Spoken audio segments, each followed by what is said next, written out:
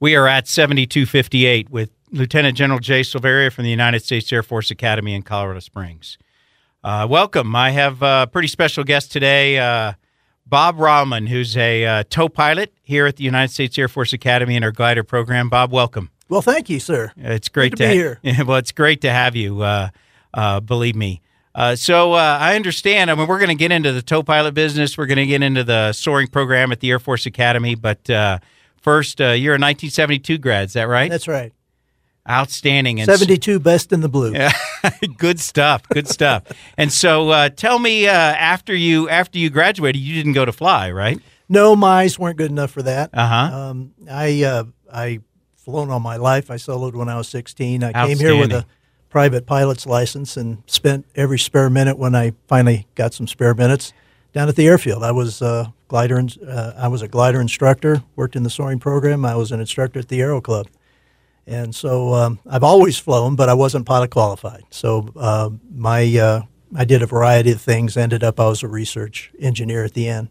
Retired from here. We had a lab here at the Air Force Academy when I retired in 1992. Frank J. Seiler Research Lab is when I retired. It's gone now, but... Well, thank you for your service. And, I mean, we're always proud of our alum, proud of our grads, you know, as always, as you know.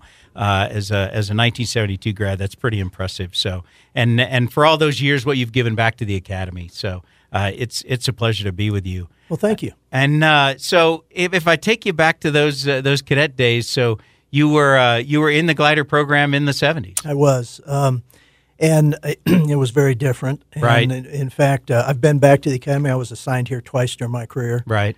And every time I came back, I was startled by how much improvements have been made down at the airstrip. When I was a cadet, we had a single runway, which is now the east runway, pretty much essentially the same way. Yep. We had a dirt road essentially where the center runway is now, and that's what we operated off of for soaring. Otherwise, it was the same as today. Soaring was on the west side of the field, and powered was on the east side of the field. And that was that dirt field that was there, not the nice AstroTurf sailplane landing area that we have now. We didn't have that. We didn't have the west runway. We didn't have the crosswind runway. We didn't have all the hangars. There was one building on the airfield. One building. It's where the group headquarters, the 306 group headquarters, is now. But that one building was brought here from Alaska, and the first base ops officer at the airfield made a deal with Fort Carson. They had two of these buildings available, and he made a deal with Fort Carson. If they would come and erect this hangar, they could have the other hangar. And that's how that first hangar got here. When I was a cadet, that hangar contained base ops, the weather shop, the Aero Club, the soaring program, the parachuting program, including the riggers, and a classroom. It was all in that one building. Was on that airfield. One building brought here by a deal maker with Fort Carson. What a great story! So you were soaring then, but who were the instructors then in those days? We were just starting to have cadet instructors. I remember one from the class of 70. I don't remember clearly if there was one in the class of 71. I think our class was the first with cadet instructors, and we had 7. In my class. Of course, now it's 140 or something in each class, so it's just so much bigger. And so size-wise, we had 3 gliders. We had 3 two-seat gliders that we did our training in. The summer program at that time was a FAA program. We got people through a private pilot's license during the summer program. And then, of course, during the year you would upgrade. But it would take longer. They upgrade a lot faster now. I was really only available as an instructor in the program my senior year. So if you fast forward now to the program that you're involved in, you said there's 3 gliders. How many gliders are down there on the airfield now? I think 20. I want to say 20. I think you're right. Somewhere close to that. You're right. It's really remarkable. And like you said, 140 per class or so that are becoming instructor pilots? I think that's right, approximately, I should say. I think that's what I heard was 70 each semester are upgraded. And it's so impressive down there to watch just the maturity and the way that the cadets conduct themselves, just really professional as instructors and teachers. Oh, absolutely. It's really a pleasure to be involved in that and see that. The leadership from the cadets. I mean, of course, there's an officer staff overseeing it, but the leadership is cadets as well. And, of course, all the instructors now are cadets.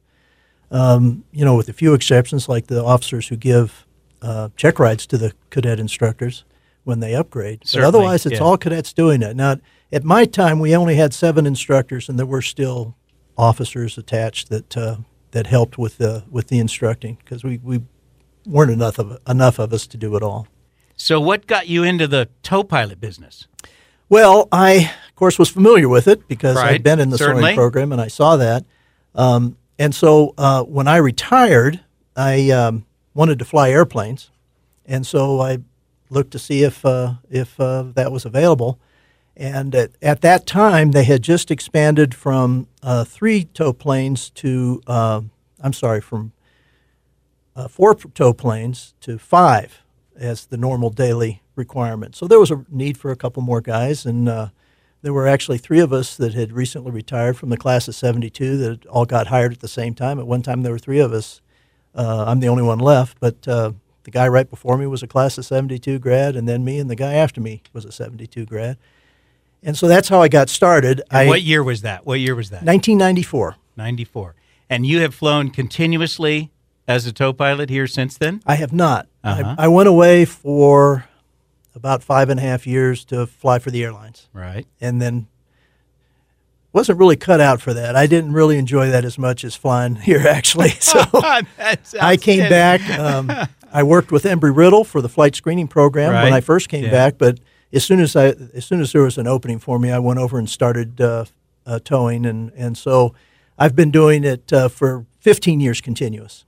15 years continuous. 2004. And so if I go from that tow plane time in 1992, you said you started? I started in 94. 1994, and then, break in 15 years. How many tow pilot hours are in there? I have a total of 12,000 hours flying. I counted, it's very close to 20,000 tows. And the hours is probably about 8,000. Bob, that is that 12. unbelievable. It is unbelievable. And it's been a blast. I can't imagine. The flying is fun. It's a great airplane. Of course, it's a beautiful place to fly. And you're going this afternoon. And I'm flying this afternoon and looking forward to it. And So it's going to be a hot day, and it's going to be a long day, and I'm going to be beat at the end of the day. And love it. But when I retired from the Air Force, my goal in life was to go fly airplanes and collapse into bed at night exhausted. And is it working? And I'm living that dream. That is fantastic. That is fantastic. So how many tows? So let's go through a day. You said you're showing at 12:30. How many tows will you get from 12:30, and when will your day end, and how many tows will there be? In the summer is our longest day, and we're on duty for either a 6.3 or a 6.8. And so we're flying about 6 hours, in the cockpit about 6 hours. And then the morning crew has a half hour to get the airplanes ready and get them taxied out to midfield. And then the afternoon crew has a half hour to clean them up and turn them over to maintenance and write them up anything that needs to be looked at. So in the winter, of course, the days are shorter. We have a little shorter day. But in the summer, which is, of course, the peak time, peak tempo, the 9 weeks of the summer is when we really work hard. After the pre-flight, now I'm going to, of course, go out this afternoon. I'm on the afternoon crew, so I'll be cleaning up at the end of the day. I show up at 12:45 is when we change out. And then we go right to work. There's a refueling. We change out at a refueling. We refuel 4 times during the day. One of those happens at 12:45, and that's when we change out. And so we go right to work, and they're waiting for us. They typically have 12 gliders out on the field, so there's one waiting for takeoff. So they want us there as soon as we can. So that scene, the tow plane's out there. There's 12 gliders. They call it the beach, right? It's out on the beach. There's 12 gliders lined up. There's cadets everywhere, pushing. It's just a remarkable atmosphere. It is. When you're out there. And it's fun to be a part of it, and I'll tell you, it's contagious. You see the cadets hustling, and you want to hustle. And you just get caught up in trying to get as many sorties as we can get done in a day safely. Yesterday I did 11. Last Friday I did 27 in my 6-hour shift. Outstanding. That is unbelievable. It really is. So how is the how's the quality of the flying for the cadets? I mean, you've seen this over time. I mean, do you when you see these instructors and then you see every now and then some of the cadets get to solo and stuff, how's the quality of the flying? I have flown at other places. I have a glider, and I have flown gliders ever since I was introduced to it here as a cadet.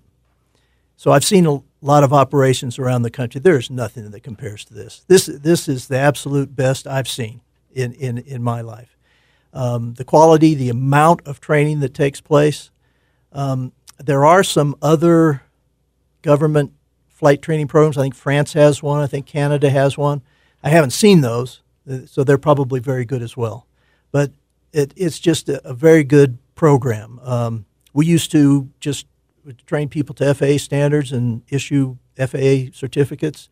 But now it's an Air Force program, and there's a syllabus, and the syllabus is intended to be similar to what they're going to see at pilot training. So that's part of what I think helps them, is just to have that, what is Air Force learning like as far as flight training is concerned. I saw that, of course, at Embry-Riddle as well. When we began our flight screening at Embry-Riddle, we were also giving a private pilot's license, and then halfway through our contract, we changed to where it was an Air Force program, and we followed the syllabus. We did daily stand-up briefings and to try to give them some exposure. And to an incredible the kind of safety record. I mean, just an incredible safety record absolutely. Down on the airfield. Absolutely. Just one of the safest operations really in the world. It's just remarkable the way that I agree with that totally. They do a very, very good job. Well, I think we have a proven record, and you've probably seen it. You've probably seen some of the students that come back, as instructors over the years, and we've seen glider instructors that go on, successful at pilot training, successful at being fighter pilots, at very competitive in pilot training. Mm-hmm. I've heard that there's never been. I probably shouldn't speak with authority on this, but Bob, you're an authority. But I've heard that they've never had a glider instructor go to pilot training and wash out. And I don't know if that's still true or not. Well, I'm going with that. Okay. I'm going with that. I'll use that in my speeches. So. And of course, and all the airmanship programs. When I was a cadet, I was president of the aviation club. The vice president of that aviation club that year was a guy that was a year behind me named Sully Sullenberger. We've heard of him. And he was also a glider instructor. So.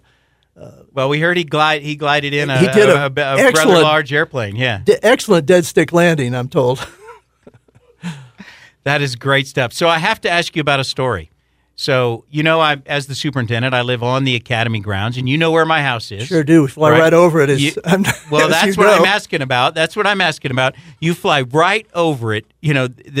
The path every morning, and I can tell usually by the temperature how low you are, right? Because by the climb, if it's warm, you're lower. If it's cold, then everybody's higher. So there's rumors, Bob, that cadets and instructors used to, when there was a pool at the superintendent's house, that they used to try to drop things into the pool. True? Is it fiction, fact, or fiction? I think it's fact.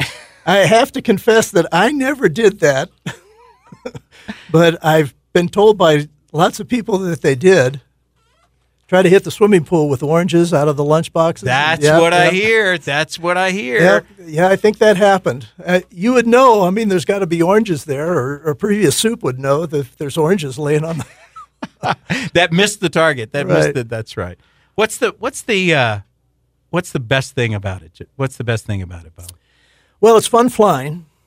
It's a beautiful area. Of course, the weather's really challenging here, so we constantly have to be wary of that. Honestly, involvement with the cadets, I think, is probably the most fun. We of course, don't get to talk to them much when we're out flying. We're sitting in our airplane, they're sitting in theirs, or on the beach.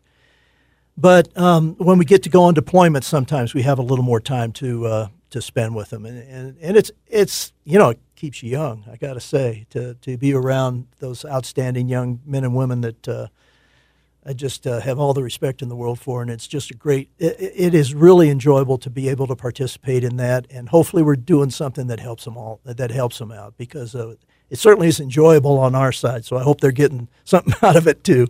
Well, Bob, I can't thank you enough. I can't thank you enough for what you're doing down there, what you're going to do this afternoon, the leadership and example that you give to the cadets.